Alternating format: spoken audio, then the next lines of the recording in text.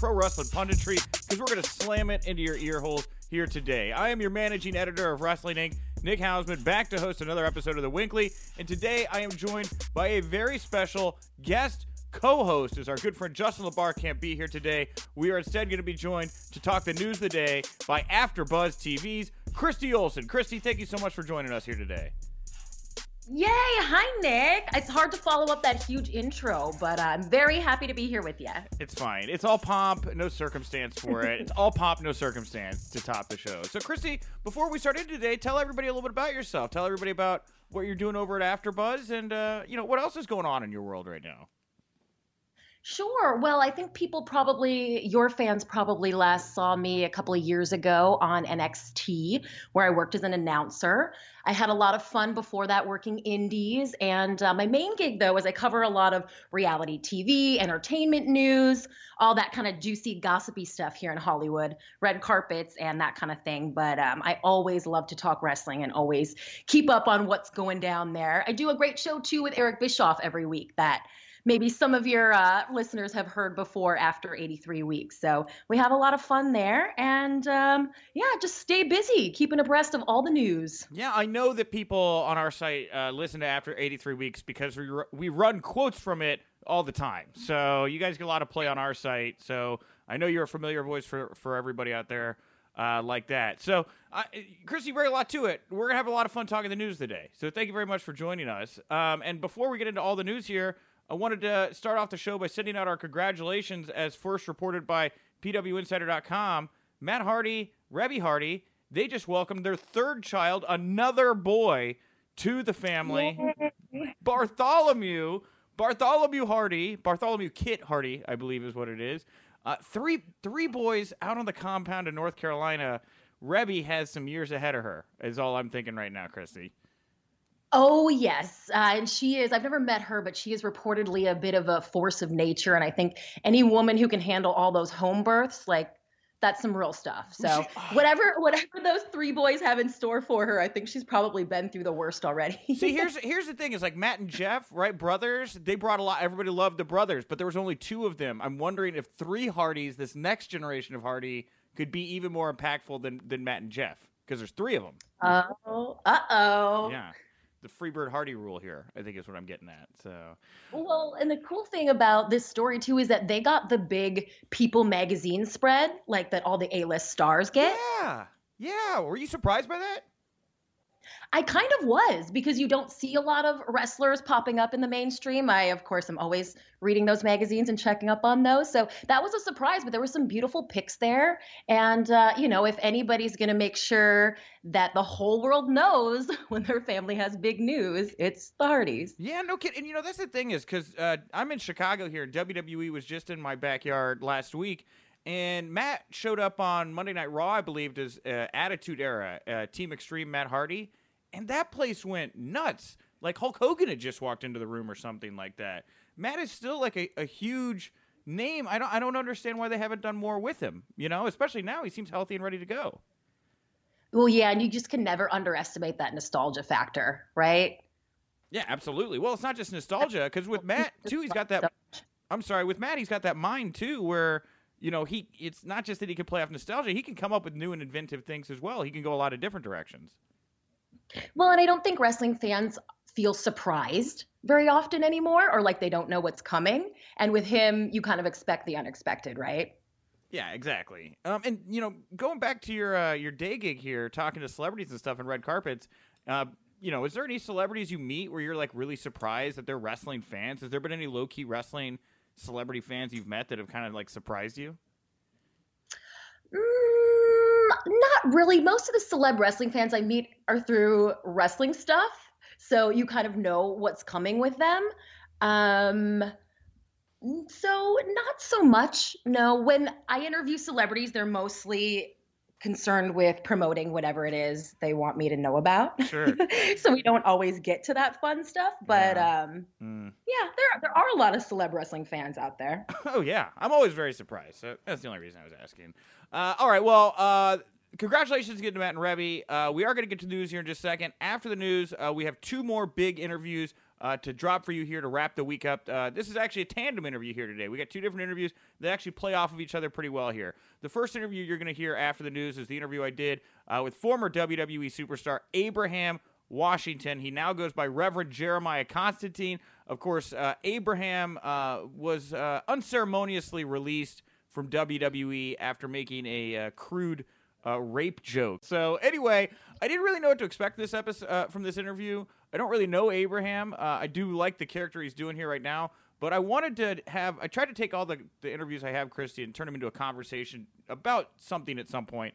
And this one is, I feel, a conversation about handling a controversy in pro wrestling. Like, what is it like to be in the eye of the storm when you misstep like that? What do you learn from it? And how do you try to move on from it? And I think this is a really good interview for that. And I hope you like it, Christy, if you get to listen to it later. And I hope you guys all out there enjoy listening to it, because I was really a big fan of some of the things Abraham said in this particular interview about that process.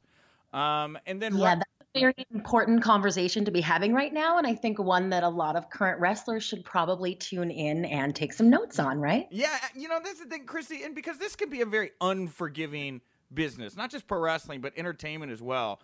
And when you make a misstep like that, and you get ostracized, and the whole social media collapses on you, and you watch some of your friends kind of drift away, where do you go from there? How do you prevent that? First of all, how do you prevent that? But second of all, what do you do once you're in that situation? It's really rough. I think everybody can kind of relate to it too, on some level, even if the world hasn't completely collapsed around you.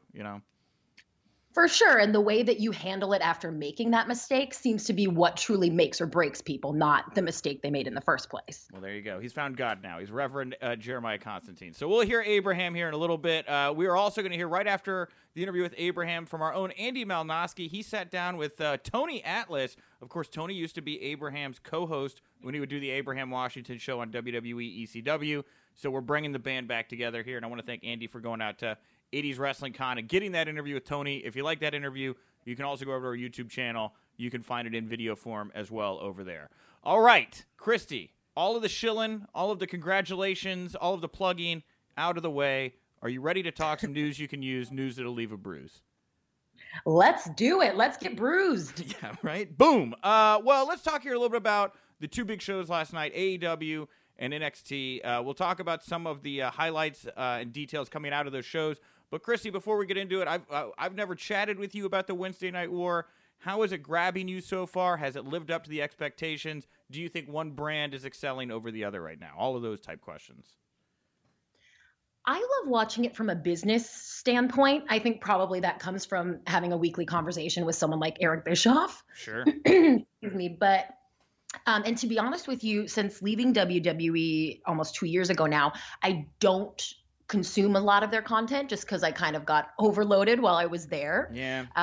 But of course, as everyone's eyes are on this kind of Wednesday Night War, mine are as well. And I've been rooting for AEW just because AEW is great for wrestling fans, and what they're doing and what they're making happen in 2019 Agreed. is revolutionary. Agreed. But as far as NXT goes, I want to see specific people that I know do well there. So for me now, I'm kind of watching with such a different eye than I did as a fan, and truly rooting for people who are following their passion. And at AEW, especially people who weren't getting opportunities or wouldn't be without it. So it's a good thing for everybody. And the weekly competition keeps fans talking and keeps media attention on what's going on. And so it's kind of like I feel all publicity is good publicity, and whatever happens with either show keeps everybody's attention. Now, as kind of somebody who watched it with a more educated eye, Christy, doesn't it feel more fun now, though, than it did like 8 weeks ago? Because there was certainly something to the fresh launch, right, that first week. But everybody was super friendly, right? WWE sending out these congratulatory press releases. AEW is like, we don't want to try to go at them. We're just happy for everybody. I feel like now that we're entering the 10th week, that's kind of going away a little bit, and everybody's stepping up and really trying to start digging in and putting on that fight to have the better show. I've definitely noticed. I thought last night there were strides, but in the past few weeks, especially with NXT stepping up as they have, it's become more entertaining for me in the past few weeks. Yeah. you're gonna out me anyway, so I might as well just admit I I purposely have not sat and watched NXT, every week, start to finish. Sure. But what I really keep track of and what I kind of get in the know about is how the fans are reacting. Yeah. And every night I see two battling after show panels at AfterBuzz TV, the AEW panel and the NXT panel, sitting right next to each other, watching on the TVs. And the AEW bunch just always seems a little more excited and into it. Yeah. And that kind of tells me everything I need to know about the people who are actually watching and taking in these shows. Let's talk a little bit about the shows. Last night on Dynamite, I jumped out of my seat watching the show. Melanie Cruz, a popular female wrestler. She's been to Japan. She's been all over the States. She's from here in the Chicago Midwest area. She debuted as a fan from the audience that was pulled out by Awesome Kong and Brandy Rhodes. She had her hair cut. Reminded me a lot of the Straight Edge Society stuff that CM Punk did back in the day. And she's now bald. She's joined the Nightmare Collective, which is, I guess, the name for Brandy's new group with Awesome Kong. And I can confirm, Mel is signed with the company, and they put up a photo of her with Kong and Brandy backstage. She's a powerhouse. She's a great person. She's a mother. She's just great. I'm very happy for Mel to be in this position. She is the epitome of what you were just saying, Christy, about a lot of wrestlers who have a lot of talent that just would not be getting chances otherwise. I literally couldn't believe I saw her on my screen, and I can't believe it's happening right now. I'm just very, very happy for her. Did you catch this segment? What did you think about Mel joining the group, and what did you think of Brandy's promo kind of setting the stage for the Nightmare Collective? Yeah, so I did catch this. And again, this is one of those we don't get surprised very often anymore. And this was a shocker. I thought the way that it played out initially, Brandy's promo was fantastic. I mean, but that's to be expected, of course. And fans, I think, didn't know really what to expect from her and Awesome Kong and what they're trying to do with the Nightmare Collective. Sure. So that kind of set the tone. I thought that the part with Melanie was a little bit rushed. It almost seemed too easy. It almost seemed to happen too quickly. I think it was such a great moment, and it could have been milked a little bit more. Yeah. Yeah. Man, Melanie just looks like a badass. I don't know if we can swear here. Sure, you can say whatever you want. I don't care. But she looks bad as heck with that shaved head. And you can almost feel the energy from those three women when you look at that picture. And I think big things are to come from them. But they could have been given a little more time with the actual segment. I completely agree with that. And I did get chills looking at that photo. And I've always known Mel with hair. Seeing her without hair, very different. She scares the crap out of me, But one of the things I noticed on Dynamite last night, when they would go to the split screen commercials, they were definitely trying to do more action in the ring when there was that split screen, because they did the Mel head shaving during commercial break. They did the table spot with Nyla and the spot where they recreated Britt Baker's, recreated cutaway from War Games. That was during the commercial break. And then they had Trent Beretta beating down Phoenix during the commercial break. They obviously made a conscious choice last night to try to do big action through the break that didn't get people to get up and go to the bathroom or get some chicken out of their fridge or something like that. And I think that may be to satisfy advertisers, of course. Mm-hmm. Their viewership has been good, but it needs to continue to grow. As far as a cable show goes, they're not at the top of the evening yet. And so showing those big moments and keeping people around through the commercials is going to keep all the money coming in, and that's super important. But I mean, didn't we want to see some of those things happen during the regular show? Yes, you're absolutely right. That Mel segment with her getting her head shaved bald, if they'd have milked it and they'd have put it on TV, I think would have great. The Trent Phoenix stuff, I'm sure they're going to go somewhere with it. They didn't even recap it, So it was a little bad. I mean, I understood the method, maybe not the madness, if that makes sense. Yeah, it does. And I know they have to kind of push the social part too, that they've been big. AEW has been successful on YouTube and with their social media. So releasing those clips in that way after the fact can be effective too. Sure. But man, that's what we watch for. Yeah, I know. 3D chess. I don't understand, right? To me, it's just like, why can't we do it? It's just, you put it on TV, right? You don't do a commercial. What's the internet? I don't know. Well, also last night over in NXT, Mauro Ranallo returned to the booth after about a week and a half away. Of course, we've talked at length about what happened with him and Graves. But I guess when Mauro did re-enter Full Sail last night and was given his introduction, full standing ovation, big Mamma Mia chant. This is, I think, the last of this last bit from this news story we're going to have. Having been there, what did you think of what happened here with Mauro and Corey and the resolution we're getting here with it now? I'm honestly surprised that both WWE and the fans have been so patient with Mauro Ranallo, and what he struggles with on a daily basis. They absolutely should be, but I'm honestly surprised that both the company and the fans are. What happened with Corey, I mean, that's how the business works. That's what happens. We see a lot of the wrestlers coming for each other on social media, doing storylines and that kind of a thing. And, why shouldn't the commentators be able to get in on that as well? Agreed. Corey is allowed to have an opinion. A lot of people who work for WWE don't really have that luxury of being able to share their opinion without consequences. He is one of them. And so you can't fault him for taking advantage of that when he sees something that he felt was, not fair to the other commentators. Of course, everyone loves Mauro, and they're going to, and that's good, and they should. I've been shocked as he continues to be open about what he struggles with, that he was still on social media. Agreed, 100%, 100%. Yeah. Yeah. Was always just surprised that he continued to interact with people who were coming at him both negatively and positively, and I think social media isn't a place where most humans should be. Most of us can't really handle what goes on there, unfortunately. Yeah. And, if it's something that affects your life that negatively and affects your illness that negatively, I think it was kind of a no-brainer to me that maybe he should eliminate that from his life. So I hope that having done that, I hope he's finding some peace. And I'm sure the fans will still find a way to make sure he knows they love him, which they did when he walked into Full Sail on Wednesday night. Yeah, that had to be a great moment for him. And I am happy to see he's back to work. And I couldn't agree with more on everything you just said there, Christy. It's a wacky business. And, whatever you need to do to create the space to get through it, do your thing. A lot of wrestlers that I'm surprised sometimes don't do social media stuff. They just kind of stay off it. So it took forever for Punk and Joey Ryan to really embrace this stuff. So anyway. All right. Let's fine with that. Yeah, exactly. And I agree. Most people probably better off without it in their lives anyway. It's a pretty negative space by and large. All right, let's go over here to an interview Mike Bennett did. Or now you may better know him as Mike Kanellis from WWE. He was on Swings and Miss with Jennifer Decker.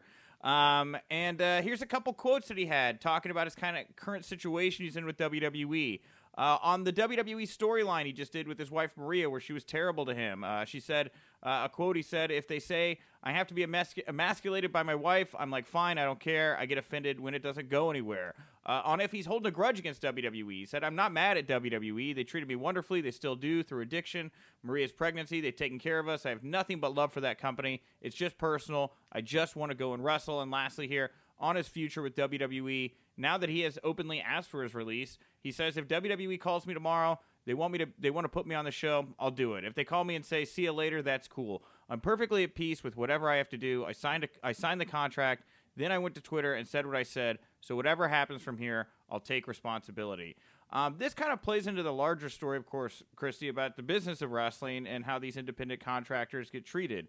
Do you think that as independent contractors, they should be allowed to leave if they want, or do you understand WWE keeping people held down? How do you feel for Mike in this situation?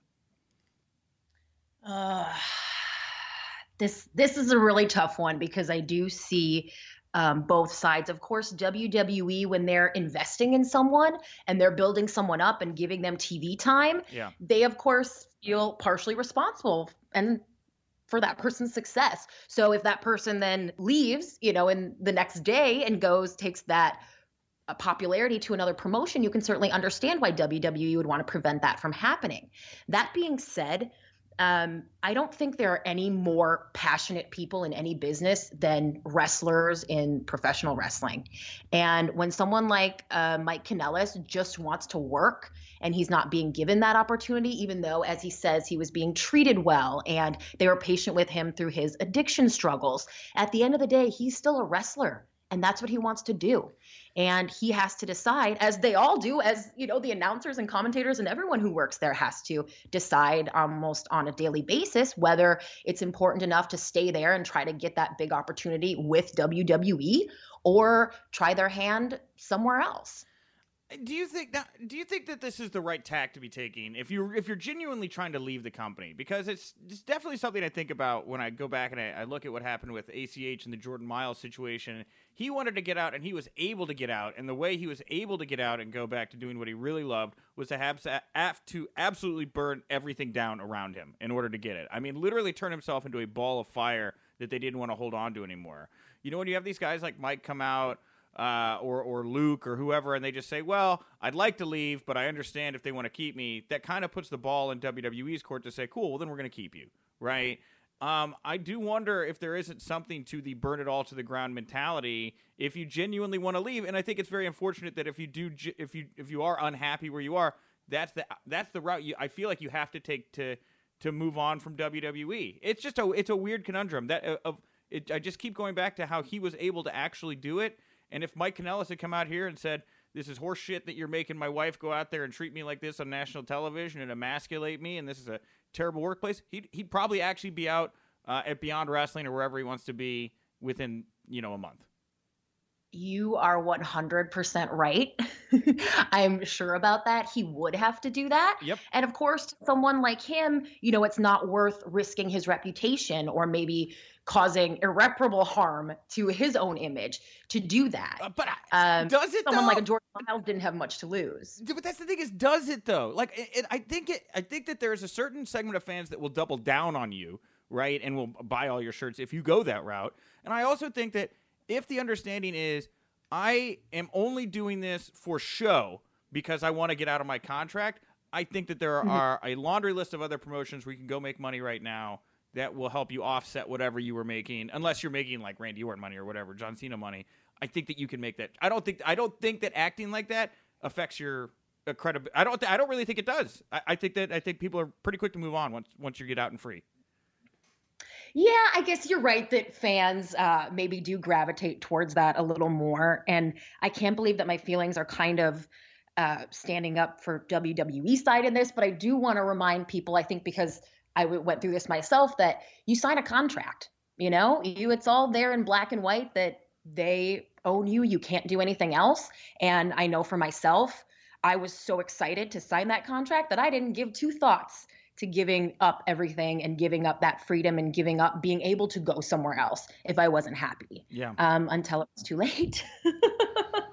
There you go. Yeah. It's just one of those. It's just I've looked at the routes that everyone's taken to try to get out of their contracts or whatever. The only one that outside of the Jordan Myles or the ACH one that seemed to be able to scot-free walk away was Dustin Rhodes. And there's a dozen different reasons. Or I guess Sean Spears as well. I don't know why they let Spears go. But with Dustin Rhodes, I can think of a litany of reasons they probably were more lenient to let him go as special case. So I don't know. I think there's certainly, if you really want out, if you really want to go out and do your passion, all you want to do is wrestle, I don't buy these kinds of quotes unless he's trying to protect Maria or I don't know what he's trying. I don't know. Three-dimensional chess. So.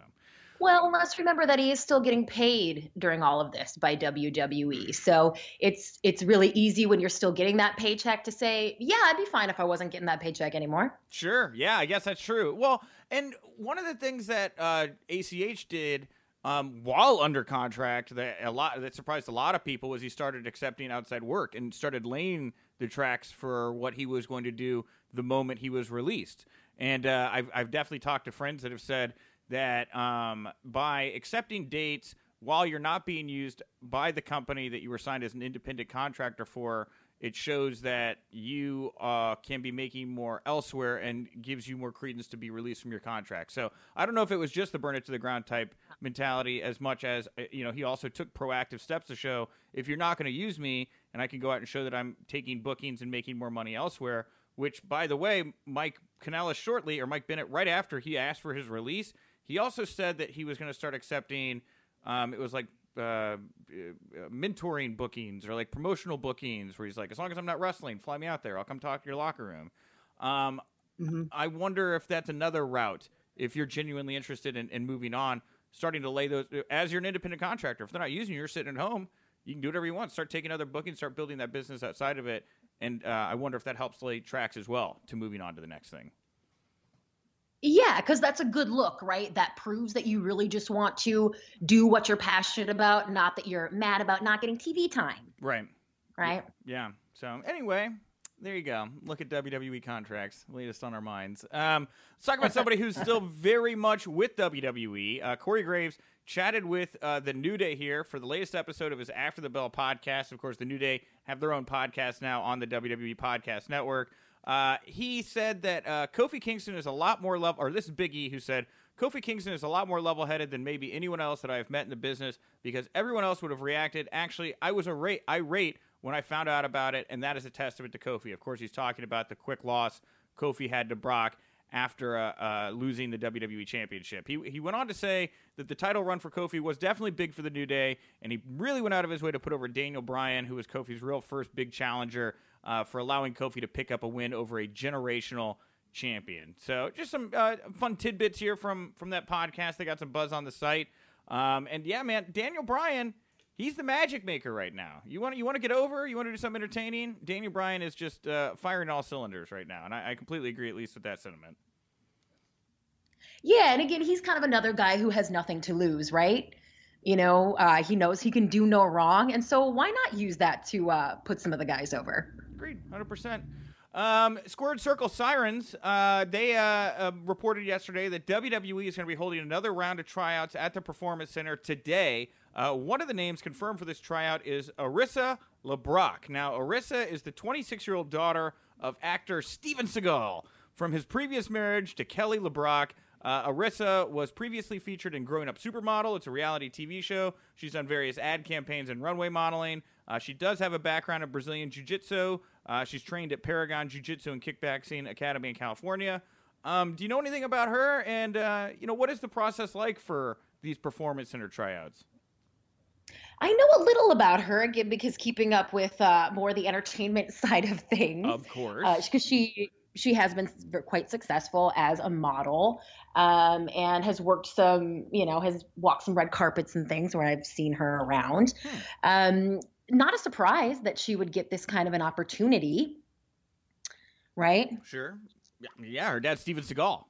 And she's a supermodel. Put all these things together. Sounds like WWE to me, yeah.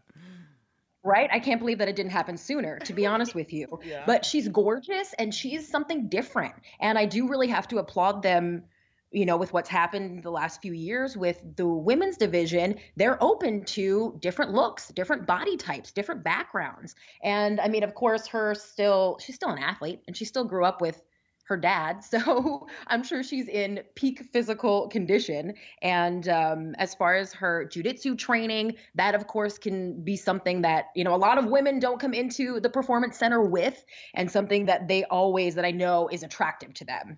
Yeah. Those tryouts, man, you have never seen anything like it in your life. It is unbelievable. The energy in the room, what the wrestlers are put through, just the process, it is incredible. From day one, everybody's showing up. They fly everybody in. They put you with a roommate and put you up in a hotel and give you the rental car, and you kind of get the WWE experience, what it would be like to be on the main roster traveling around. They want to make sure people can do that. You'd be shocked to find that not all the candidates show up on time on that first day. And those are the kinds of things that everybody's looking out for. If the candidates are helping each other along or encouraging each other, that's something that stands out, I think, even more so than what they're doing physically sometimes. Yeah. And those couple of days are just so brutal physically. And the last day, how it always was when I was there, is they would do promos. And that was when you really got the opportunity to meet the candidates and hear their stories. And a lot of them come in well prepared and well coached. They know to do more than just the regular wrestling promo. I'm sure Steven Seagal's daughter probably will be giving a great one. So that's really a lot of fun. And at the end of it all, they do some matches. And that is a high pressure situation. There are only, of course, a few of the candidates who are chosen to be able to show what they can do in a real match. And getting to do that or not doesn't necessarily mean anything as far as whether the tryout went well for you or not. And then at the end, Cayman and everybody, they bring them all together and say, hope you had a good time. Don't call us, we'll call you. And I think there's a lot of people that leave that tryout knowing that WWE is not for them. And there's people who have never stepped foot in the ring before who absolutely fall in love with it while they're there at that tryout. And I wouldn't be surprised if we hear that Kelly becomes one of those people, and whether or not she gets signed by WWE, maybe she'll be pursuing wrestling anyway. What you just described to me, Christy, is far more compelling than any of the past few seasons of Tough Enough. I mean, genuinely, it feels more real, and I'm invested in it. And I'm like, you've got this celebrity supermodel here, and these other people from all walks of life, and there's an actual thing on the line, their careers. Oh yeah, I mean the caliber of athletes that are there, and just to see what maybe someone who is this incredible athlete but who's never been in the ring get into it for the first time. I mean, it's fascinating. It's human interest. Kind of a human interest piece to watch. Yeah, the last time, the only time I've ever really seen that accurately represented or close to it was that in that Fighting with Your Family movie they did about Paige. They spent a lot of time talking about the Performance Center. I don't know if you saw that, but yeah, I didn't. Okay, well, it's pretty good. It's pretty good. Hey, sure. Let's talk about something that's pretty good here as well. Dana Brooke confirmed on The Bump Monday morning. I didn't mention this, or I guess Tuesday morning. I didn't mention this yesterday. Her and Batista, they have planned a date, though they did not specify when it would be happening. So this is the juiciest thing that's happened in professional wrestling in decades, I have to say. I am loving this. Maybe your podcast listeners, I don't know if they are the males who really love the wrestling part of this. Do they find that this is fascinating as I do?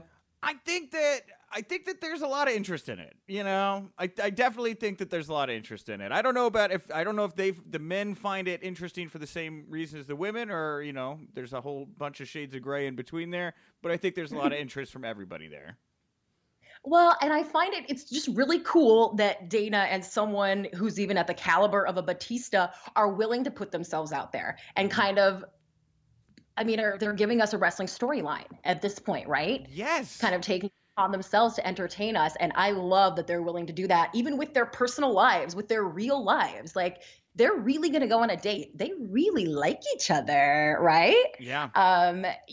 Dana's probably trying to figure out what outfit, and Batista's doing his manscaping. Like, this is some real life stuff, and I cannot wait to see what happens, especially now that they've made such a big deal out of it. That promo, on the WWE show where they put all the text together and made it real saucy. I mean, that's the best thing I've seen WWE do in a long time. And I guess that was Fox, technically. Yeah. Well, so I'm having a lot of fun with this. And I hope that they don't decide that they're going to fall madly in love and therefore they want to cut the public off, because I need to know. No, I don't get. I mean, this relationship is built fundamentally on a social media campaign. I don't see that going away. It'd be like taking away being the elite. You guys have already started a wrestling promotion, right? You can't do it. In my head, though, it's got to result in something in the ring. In my brain, I see they're back in LA. They're at the Staples Center. Batista's sitting ringside. Dana Brooke comes out for her match. Something goes down. Something happens. Batista has to jump the barrier to defend her honor. Place goes nuts. You got to play it out, I feel. Absolutely. And, Dana Brooke has never been one of the talent to get attention because of her personal life. Mm-hmm. But so many other people kind of raise their status that way, with Total Divas and that kind of a thing. Why not Dana? When she was with Dolph Ziggler, they were very, very quiet about it because he was playing out the storyline with Nikki on Total Divas. So I think now she's probably excited that she can be like, hey guys, look at this hot guy I begged. I wonder if Nikki Bella is not hitting up Dana, because the Total Divas viewership has declined over the last 3 seasons. And if you could get Dana on there and play a little into this, that might be something very good for that series. I didn't even thought about that. Oh yes, yeah, it needs it. I would tune back in for that. Well, Alexa Bliss, she was also on Twitter. She responded to a fan who shared an old promo of hers. She wrote, I remember a time when I was given a microphone in the middle of the ring. Good times. Oh. Oh, and so how do people receive this? Because I'm so objective at this point from trying to pretend like I'm a journalist all the time that I see, I don't blame her for being frustrated, but at the same time, not everybody can be on top and be on TV all the time. I mean, what's your response to this? I mean, look, this, again, it's wrestlers write things. Whether she's unhappy, not happy, wants more mic time, doesn't want more mic time. I think she just knew it was a good line at the moment. I also do think, though, I wonder how she feels watching this tag team with her and Nikki Cross play out. And I feel Nikki is now genuinely getting the bigger push than Alexa. And I don't think anybody could have seen that coming when these two got paired up together. No, for sure not. I mean, the truth there is that both of those two women deserve to be, probably in the top two spots. Yes. On that roster.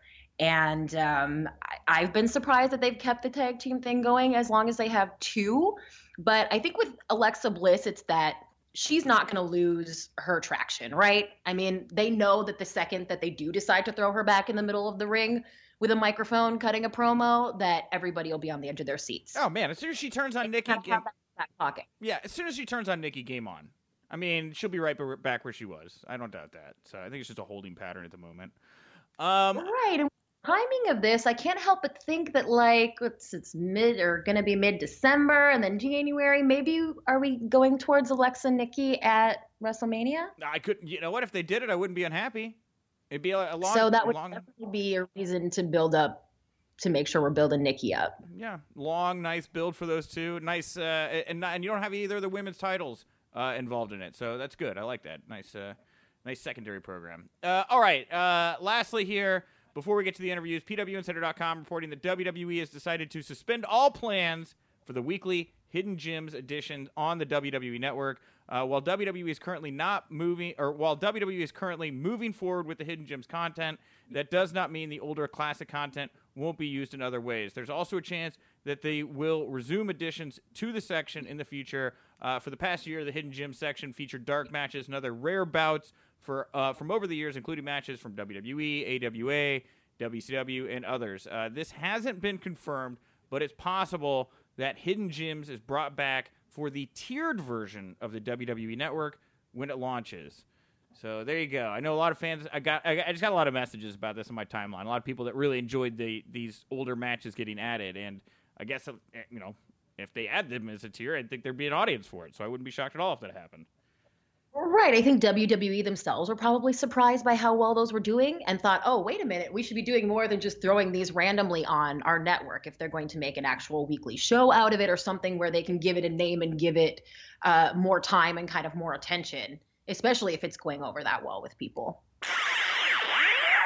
My guest at this time is formerly known as WWE superstar Abraham Washington, but he has now reinvented himself as a wholly new persona. It is Reverend Jeremiah Constantine. Jeremiah, thank you so much for taking the time to chat today. Well, I want to thank you for having me on the show. It's always a blessing, everything that we do, blessed by the hand of God, so it's all good. I agree. Well, hey, I wanted to ask before we get into everything else, how I haven't seen you in a while. How are you holding up physically, mentally? How are you doing these days? And I'm doing great, just been staying active. Currently, actually, I'm preparing for a bodybuilding competition, an NPC competition in Fort Lauderdale I got coming up on December 14th. So, yeah, just trying to stay focused. Damn, wow, that's intense. Well, how about here in pro wrestling? So why the pivot here from Abraham Washington to Reverend Jeremiah Constantine? What's up with this? Well, Abraham Washington had run his course. It was time for something new. A reinvention is always good for somebody's persona. And, just like Constantine, the Roman emperor, he saw the sign of the cross in the sky. He had a revelation, and it set him on a new path. So basically, that's what happened with me. I had a revelation in the sky, and now I'm on another path. Nice. So describe to me Jeremiah Constantine. Is he a good guy? Is he a bad guy? I couldn't really tell. He's, I watched the video. There was a lot of funny comments, but I couldn't tell. Is he a good guy, a bad guy? I don't know what to make of this guy. Well, of course, he's a reverend. He has to be a good guy, But like all reverends, we come from or people in general, we've sinned. We've done things in the past that, we're ashamed of. But we always seek to do better. So maybe he's a tweener. Maybe he could go either way. But at the moment, I'm striving for the best. Nice. Well, let's talk a little bit about, like you say, your past. A lot of people, they remember you from WWE, but they also remember, how you left. So when you left WWE, do you feel it was because of the joke, the Kobe Bryant joke you made? Or I've read elsewhere that you said that it was because, like, you tweeted about Lyndon McMahon's Senate campaign or something like that.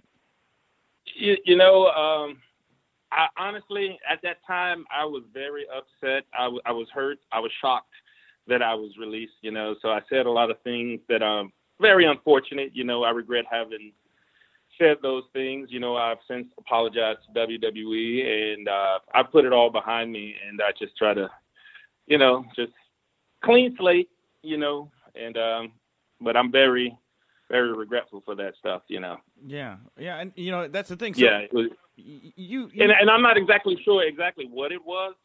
At the time I was kind of reaching for straws, whatever I felt like had been the offense, but hey, it was 7 years ago, so at this point I can't even say. Yeah, well, so you understand why people were so upset about the Kobe Bryant joke, right? That's not lost on you. Why it got the reaction? No, of course, it's rape, I get it, So I mean, I get it, and it was a regretful comment, and hey, yeah. I apologize, and hopefully can move on from it. Yeah. Well, in your video, the Jeremiah Constantine video that I got to watch, you took aim at another. You took aim at another WWE personality, or I guess now former WWE personality as of this morning, who decided to vent their frustrations in a very public way, and that was ACH. What issue did you have with the way that ACH handled himself through his controversy? Honestly, I don't have a problem with the brother. It was just one of those things, I saw. I kind of mirrored myself, using social media to vent against your employer, and I felt the brother's pain, he felt like he had been wronged in some way, and he took his frustrations out on social media. And by me doing the video, of course it was, I was being funny. It was comedy. I don't know the brother's situation. The only thing that I know about is what I've read, just like everybody else.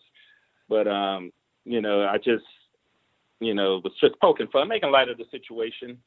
But, yeah, I don't know exactly the details of what happened, but yeah, I just saw another individual, going off on social media, and I realized that, brother, you might be making a mistake. So that's not the way to do it. If you want to take a look at my example, it's definitely not the way to go. Yeah.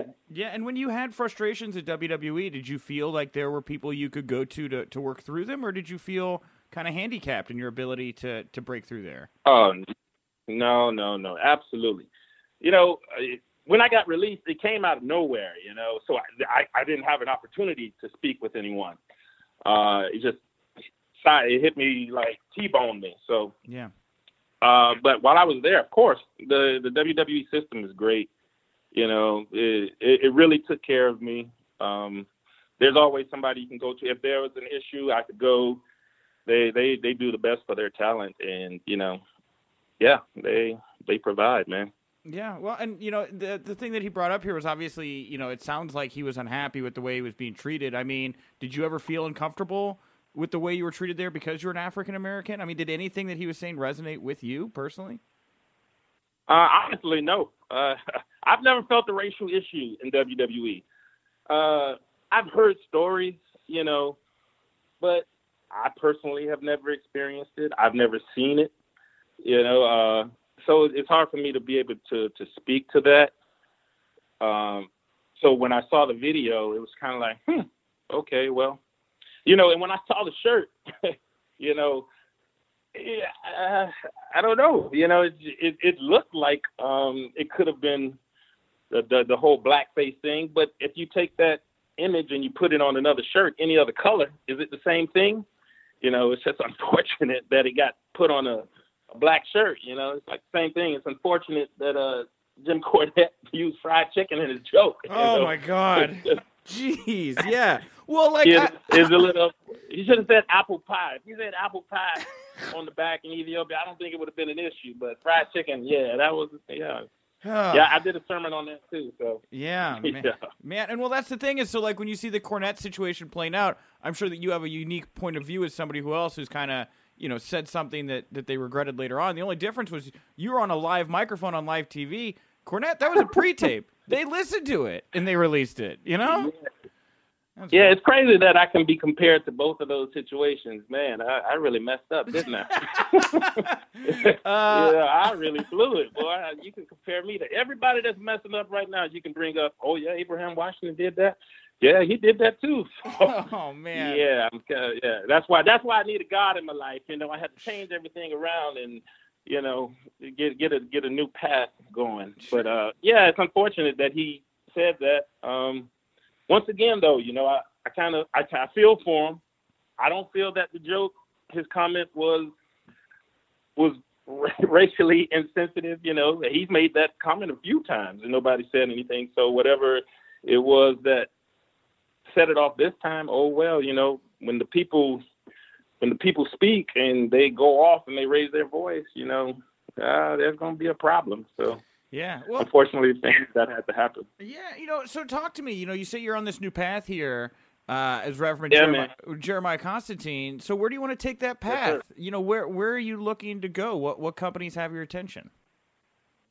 Well, currently I'm located in Fort Lauderdale. I've been working out of Coastal Championship Wrestling. I've worked through a few different personas. Yet this is the one that I feel I want to invest my energy into, and hopefully I'll be able to get something going here after this competition that I have coming up. I'm currently prepping for that. That's my main priority at the time. But after that, who knows? Whatever happens, I would love the opportunity to get back on television and do what needs to be done. AEW is doing great things. WWE, we shall see. I don't know. The door's open, at least on my end. And I'm just would love to get back out there and actually get in the ring this time and, show the world what I can do. Yeah. When you say show people what you do, when you came back and were working your last run at WWE, it did get cut off all of a sudden there. Were there more plans that you had for the Abraham Washington character? Where did you want to take that character? You mean when I was managing the Primetime Players? Yeah, because I feel like your gimmick kind of got rolled over to Titus a little bit after you left. Like he started Titus Worldwide and kind of moved more into that manager character, Yeah. Well, in my mind, I've always wanted to wrestle. That's what I signed up for, But when in the industry, when you're given an opportunity, you go with the opportunity. I was given the Abraham Washington show. I went with that opportunity. They had another one for me. They said, hey, we want you to do this. Absolutely, And so, but I was hoping that eventually that position would lead to something in the ring, on the house shows. We were doing certain things, but, I never really got in the ring and worked a match. But that's what I was hoping eventually would happen at some point or another. Yeah. Did you enjoy working as a manager? Did you enjoy working as a manager at least? I feel like, that's a role that not a lot of people get to do in WWE is work like that. Yeah, to a certain degree, yeah, but you got to understand, in Florida Championship, all we did was train, in the ring, I felt a little incomplete. Mm-hmm. You trained to be a wrestler, but, I didn't mind being a manager, but when I'm watching the guys in the ring, at the same time, I want to wrestle too, but, you take what you're given and you make the best out of the situation. And that's what I tried to do. Unfortunately, I got a little too creative, and I took liberties on the mic and, kind of backfired, shot myself in the foot, and here we are today. Now, what was the pressure like for you being put into that Roddy Piper role of doing a pro wrestling talk show, because there's some big shoes to fill. How did you feel having to pick up that gimmick and run with it? Oh man, it was that first episode was pretty rough. I think I had the Bella Twins on there. First of all, I didn't know when I was in FCW, Florida Championship Wrestling. I was doing a presidential gimmick. That's where the whole name Abraham Washington came from. It was Abraham Saddam Washington. Yeah. And I was told, you're going to be going up on the road, but you're going to be cutting a promo. But I had to cut a promo for Vince McMahon. And come to find out, it was not only for Vince, but it was for the entire room full of writers and producers. So I needed to come up with something that I felt would, blow them away, And so I came up with the promo, and I went in. I did the promo for Vince and everyone. And at the end, Vince McMahon actually stood up. And, of course, everybody else in the room stood up, gave me a standing ovation, clapping. I walked out, and John Laurinaitis came up to me and told me I did a great job. Everything was great. And I think a week later, I found out that I had my own talk show. And I was like, oh, shit. Oh, holy crap, Yeah. So that's kind of how I got the show, doing that promo for Vince, and he loved it. So yeah, and then following behind those great individuals that had talk shows, I just wanted to do my best. And the thing, in my opinion, that saved the show, that added that extra thing that was needed, was Tony Atlas, the famous Tony Atlas. Totally gonna bring up that Tony. laugh. Yeah. What's that? I said I was absolutely gonna bring up Tony Atlas. Talk to me about working with Tony Atlas. Yeah, Tony was great, man. He had nothing but positive things to say about Tony. He's awesome. I was very fortunate and blessed to be able to work with him. And just be there in general, doing what I love to do, being around the environment. It was great. Man, yeah, that laugh, dude. Tony Atlas really has like a pretty iconic laugh. It's very catchy. Yeah. That laugh saved me for at least until the end of ECW. Yeah. So yeah, I love Tony. How was it working with Vince beyond the audition and the standing ovation, everything? He's an interesting character. Vince is he's a serious dude. He's I don't think everybody knows how to approach him. He's very personable, but at the same time, you have to realize that that's the boss. You can't get too common. And I think that that's one of the what was it, man? What happened? Do you remember the situation where I think Titus at one point it was on Raw? He grabbed Vince's arm or something like that. Yeah, I know. Do you remember that? Yeah, I think he got suspended or something for that. It's like, I would have never did something like that. But taking certain liberties, you just have to know that even though he's cool, that's still the boss. And you respect him. He's very polite. And before the Abraham Washington show, he would come out and we'd talk and we'd go over it, and he'd tell me how he wanted this to be, and yes sir, and go out and get it done. Yeah, definitely a genius. It was just great to be able to work with him. Having watched WWF as a kid and him on commentary and all these different things that he created and brought about. It's just he's a plethora of knowledge. Yeah, great experience. Well, going back to Jeremiah Constantine in the video you sent that I got to watch, I guess there's a new one up here about the Cornette thing. I gotta go find that one now. But you talked also about CM. Oh yeah, you took a couple up there. You took a shot at CM Punk, who kind of spoke out about you after your termination. You made light of how he got his ass kicked in UFC. What was your relationship like with CM Punk? Is there real animus here? What's going on? Absolutely not, man. Punk is a great guy. That's me. That's the Reverend. I'm just being funny. Making light of certain situations. I've never had any issue with CM Punk. We weren't like really close in WWE. He kind of kept off to himself. You know, he was never rude or anything like that, but you know, he kept to himself. And actually, he paid for my dinner one night. So I think it was me and a couple of the boys. We were having dinner, and then you know we went to pay the check, and the waitress was like, you know, it's been taken care of already. And then he was like sitting a couple of tables behind us, you know, and he put his hand up and like he got it, you know. So that was cool. I thanked him for that. Wow. But no, I don't have any animosity against him. I was just being funny, you know. I really do mean the best when I say, you know, congratulations on him getting back and, you know, doing what he feels he wants to do right now. And, you know, I wish him the best, but I was just being funny. Okay. By the way, that's the nicest CM Punk story I've ever heard ever. I think I'm just like... Yeah, seriously. Yeah, I've never had a bad experience with the guy. To tell the truth, I've never had any bad experiences in W. Like, people being rude or being a dick or anything. Nah, man. Everybody was always cool. You know, the locker room, you know. Of course, you got people have bad days, you know, but nobody, it was just nothing malicious, nothing that made me say, oh, man, I'm going to have to kick his ass, you know, something like that. No, everybody worked together. We knew we had a job to do, wanted to come together and make it happen. And that takes a team, you know, and everybody's working on that team to accomplish that goal. So it sounds like you enjoyed your time there. It sounds like you were well liked there at the time.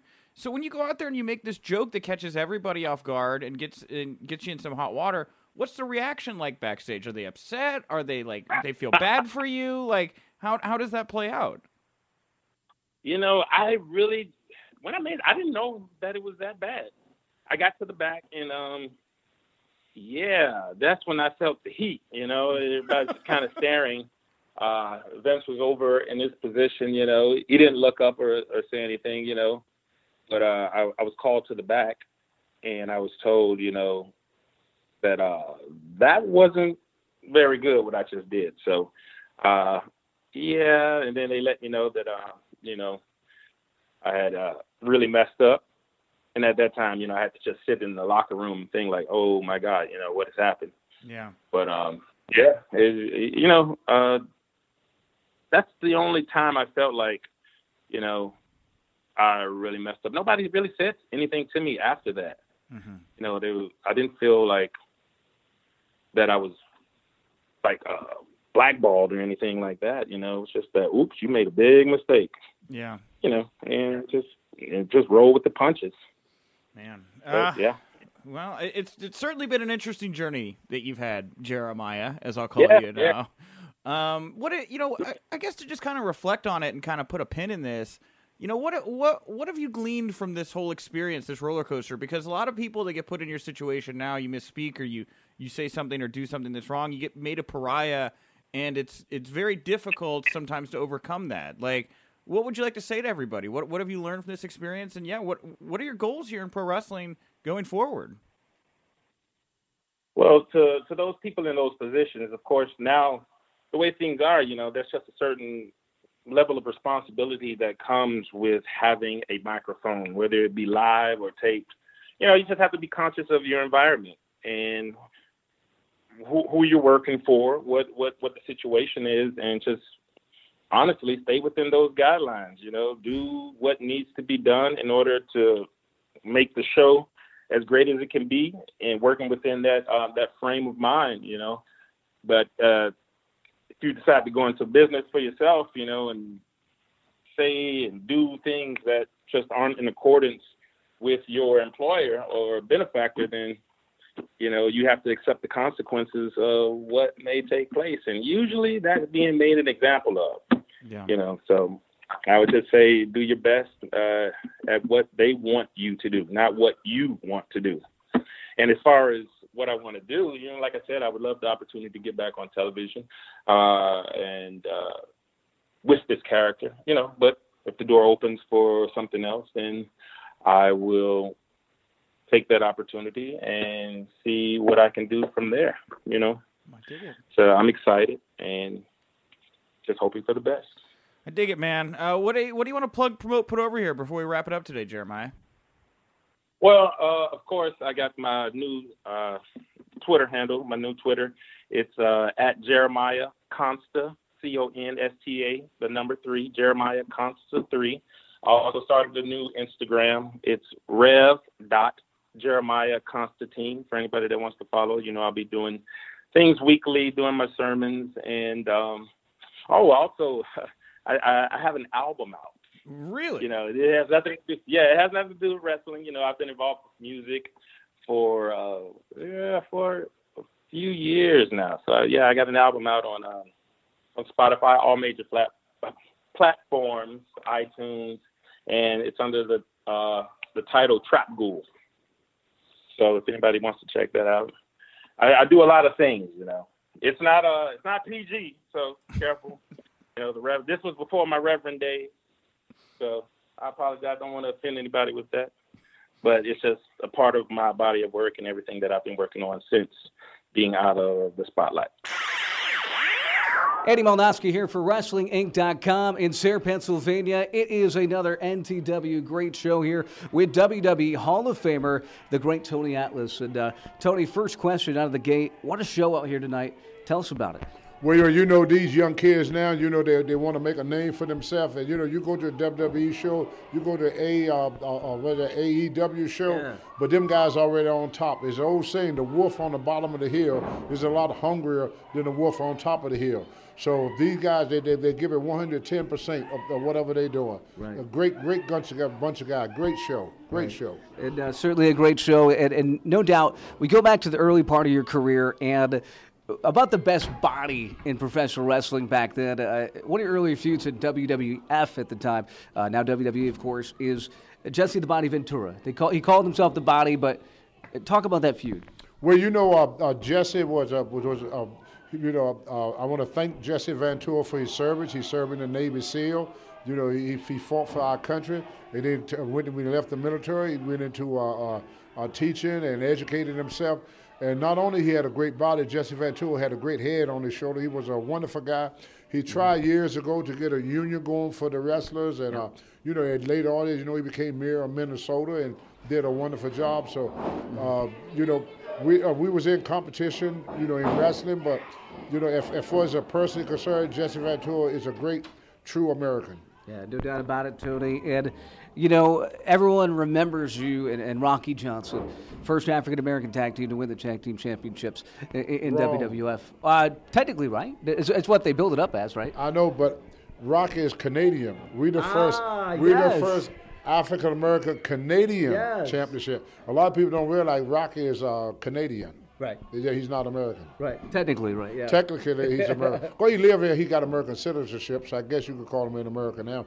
And if he loved the country. Rocky is a great friend of mine. We talked the other day on the phone. Him and his wife. My wife 3 months ago had a stroke, and she's been hospitalized for the past 3 months. And Rocky called to give his condolences, and his wife talked to my wife to give her encouragement. So, a great friend, Rocky Johnson. Boy, and certainly our best wishes in recovery as well for your wife. Thank you very much. And Tony, just a few more quick questions here. NTW for WrestlingInc.com here this afternoon and tonight. A lot of things, you go back to your career and so many great moments. And WrestleMania 2, your pay-per-view debut with WrestleMania, and the Fridge, William Perry decides to toss you out. And obviously the Fridge became a Hall of Famer, much like you. But what was that experience like with the Fridge, having a football guy come in and kind of throw you over the top? Well, he was a little bit afraid of me because if you watch the tape, you saw me pick him up. Mm-hmm. So he was a little bit afraid of me because at that time I had a 800-pound squat, a 650-pound bench, and a 420-pound clean and jerk. So I was ranked third in the 275-pound class. I was ranked third in the world for powerlifting. So there wasn't many people in the world that had my type of strength in my younger days. So I think he was more afraid of me. I didn't fear him at all. He was just a weight. He's a lot lighter than what I lift every day in the gym. That's true. And, a lot of history with Mr. Wonderful Paul Orndorff. We know those stories. People out there in the wrestling world know those stories. And the ear incident, we've talked about that in the past. And that's got to be one crazy sequence of your life and looking back on it. Well, it got blown really out of proportion. What happened was we got angry at each other. We pulled the car over. Paul tried to sucker punch me. I leg dive him, took him down, and put him in what they call a crater. Every amateur wrestler know what a crater is, yes. where he couldn't move, but the only thing he could do was bite my ear.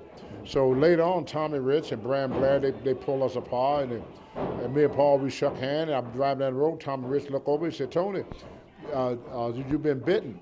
So I went to the hospital to get it stitched up. Doctor kept me there all night because he told me a human bite is the worst bite you could get. Wow. So they had to give me a tetanus shot. And so that's why I stayed in the hospital overnight. But it really wasn't a fight. Mm-hmm. He threw a punch, I ducked it, leg dived him, cratered him. That was the whole incident. But people make it look bigger than what they call, as Magdal Vachon said, if a story is worth telling, it's worth embellishing. Yeah.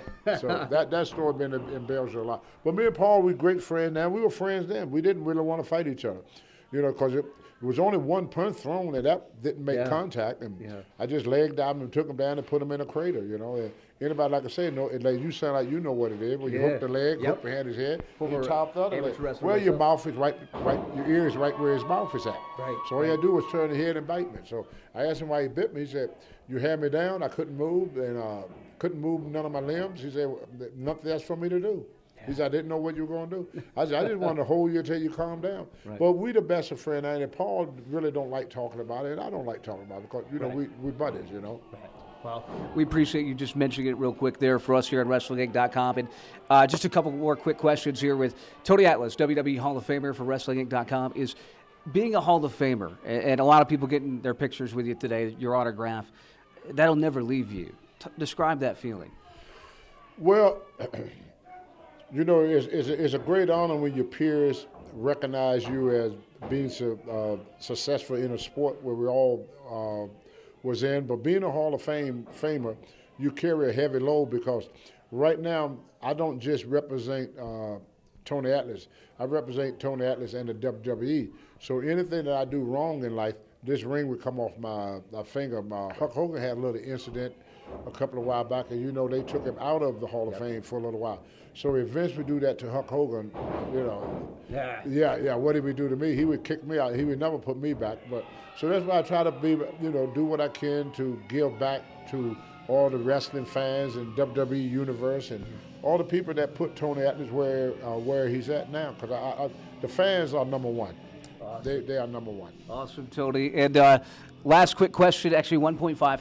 Legends House, that show on the WWE Network. Talk about Legends House. I mean, that show, it seems like some guys got on each other's nerves a little bit on Legends House. Well, you see, that's what made it so great. None of us knew each other until Legends House. I never traveled with Piper, never traveled with Hillbilly, never traveled with Mean Gene, never traveled with anybody in that building. We got to know each other for the first time. We was complete strangers. And Vince wanted it that way to create the friction, because if you're around your buddies that you will travel with, and all you're going to do is be laughing and joking, there's going to be no incident. But we was getting to know each other for the first time. That was the first time I ever spent any time with Piper. The first time. Yeah, it was in Legend House. And Hacksaw Duggan, too. And Hacksaw the same way, because, see, you have what you call good guys and bad guys, heels and babyface. Hacksaw was a heel, Piper was a heel, and I was a babyface. So I would have lost my job if I hung up with them guys back in the day. But it's kind of sad that we done lost two mamas already, Mean Gene Oakland and Rodney Piper.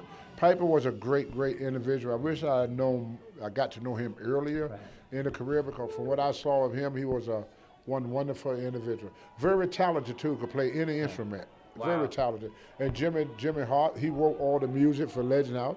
And he write a lot of the music for WWE. He's a very talented, another very talented musical inclined person is Hillbilly Jim. Yeah. So I was about the only person in the whole place that didn't have no music talent. Right, the mouth of the South, right, is what they say, the mouth of the South, Jimmy Hart. And, basically, just recently, one of your runs with ECW towards the end of your run with WWE is, tell me about Abraham Washington. Washington, we actually, what's up, guys? We talked about his run and coming out and being such a charismatic performer and doing what he does. And what was it about your guys' connection, Washington stating on WrestlingInc.com with our very own Nick Hausman, that it was your laugh that kind of kept the segment going that they did? Well, I don't know much about that program. That was pretty much, I just went out and did what they told me to do. I couldn't speak much on that program. Mm-hmm. Yeah, some of Vince's idea for reality show stuff. I'm a wrestler. I know nothing about it. Yeah. And I guess Abraham said that it was that laugh that helped him get through some tough times, too. Well, if that's what he said, then it's got to be true. Yeah. I don't know nothing about Abraham Washington show because, like I said, I went by a strip, so. Right. Well, Tony, we want to say thank you so much. We're here for WrestlingInc.com. It's been an honor and a privilege to talk with you. Any final comments to your fans out there?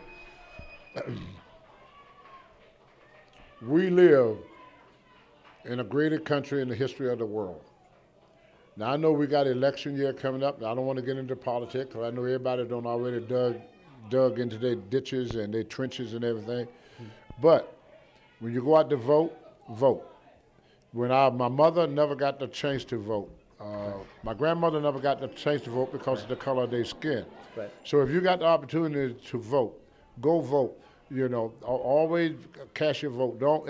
Don't complain about what's going on in the world if you don't help. We got 4 branches of government. We got the House, the Senate, and the presidency, and the people. If you read the Constitution, it's a government formed by the people and for the people. What is wrong with our country now? The government is doing their job. They get all the blame. The media is doing their job. They get all the blame. The ones that is not doing their job is the general public. Only 30% of Americans vote. Yeah. We got more people voting in Iraq than voting in America. And then we out promoting democracy. We want everybody else to have democracy. We got it, had it, and we don't want to use it, and we lost appreciation for our country. There's nothing wrong with our CIA. There's nothing wrong with the media. There's nothing wrong with nothing about this country. If you ever go to another country and you come back to America, you're going to realize I think every child should go to another country for a couple of years so when they come back, you have more appreciation for the country you live in now. Tony Atlas, Mr. USA, saying it best right here. Sarah, Pennsylvania, NTW. We're checking out for WrestlingInc.com. Tony, thank you. Thank you very much, Christy, for joining me to talk the news of the day at the top of the show. Thank you to Abraham Washington, Andy Melnoski, and Tony Atlas as well. And thank you all very much for tuning in for another episode of The Winkley. We'll be back next week, Tuesday through Thursday, with brand new episodes of the show, more punditry, more interviews. If you like this show, you like all our review shows, head over to Wrestling Inc. Audio on iTunes. Give us a nice 5-star rating, nice comment. All that stuff is always appreciated. Use the hashtag Winkley. We'll start checking that more and more for the mailbag at the end of the week. But Christy, is there anything you want to plug, promote, put over here before we wrap up the show today? Well, I loved being here with you, and I would love if everybody would tune in live for After 83 Weeks on the 83 Weeks YouTube channel. We do that Wednesdays at 5 p.m. Pacific time. You guys can all give your questions to Eric. And also, hit me up on my YouTube channel, Christy Reports 2. I always love to hear from everybody, and this was so much fun. Yeah, Christy, you were great. You're absolutely coming back, I hope. This was incredible. I really enjoyed your perspective and punditry. You're good at this. You're very good at this.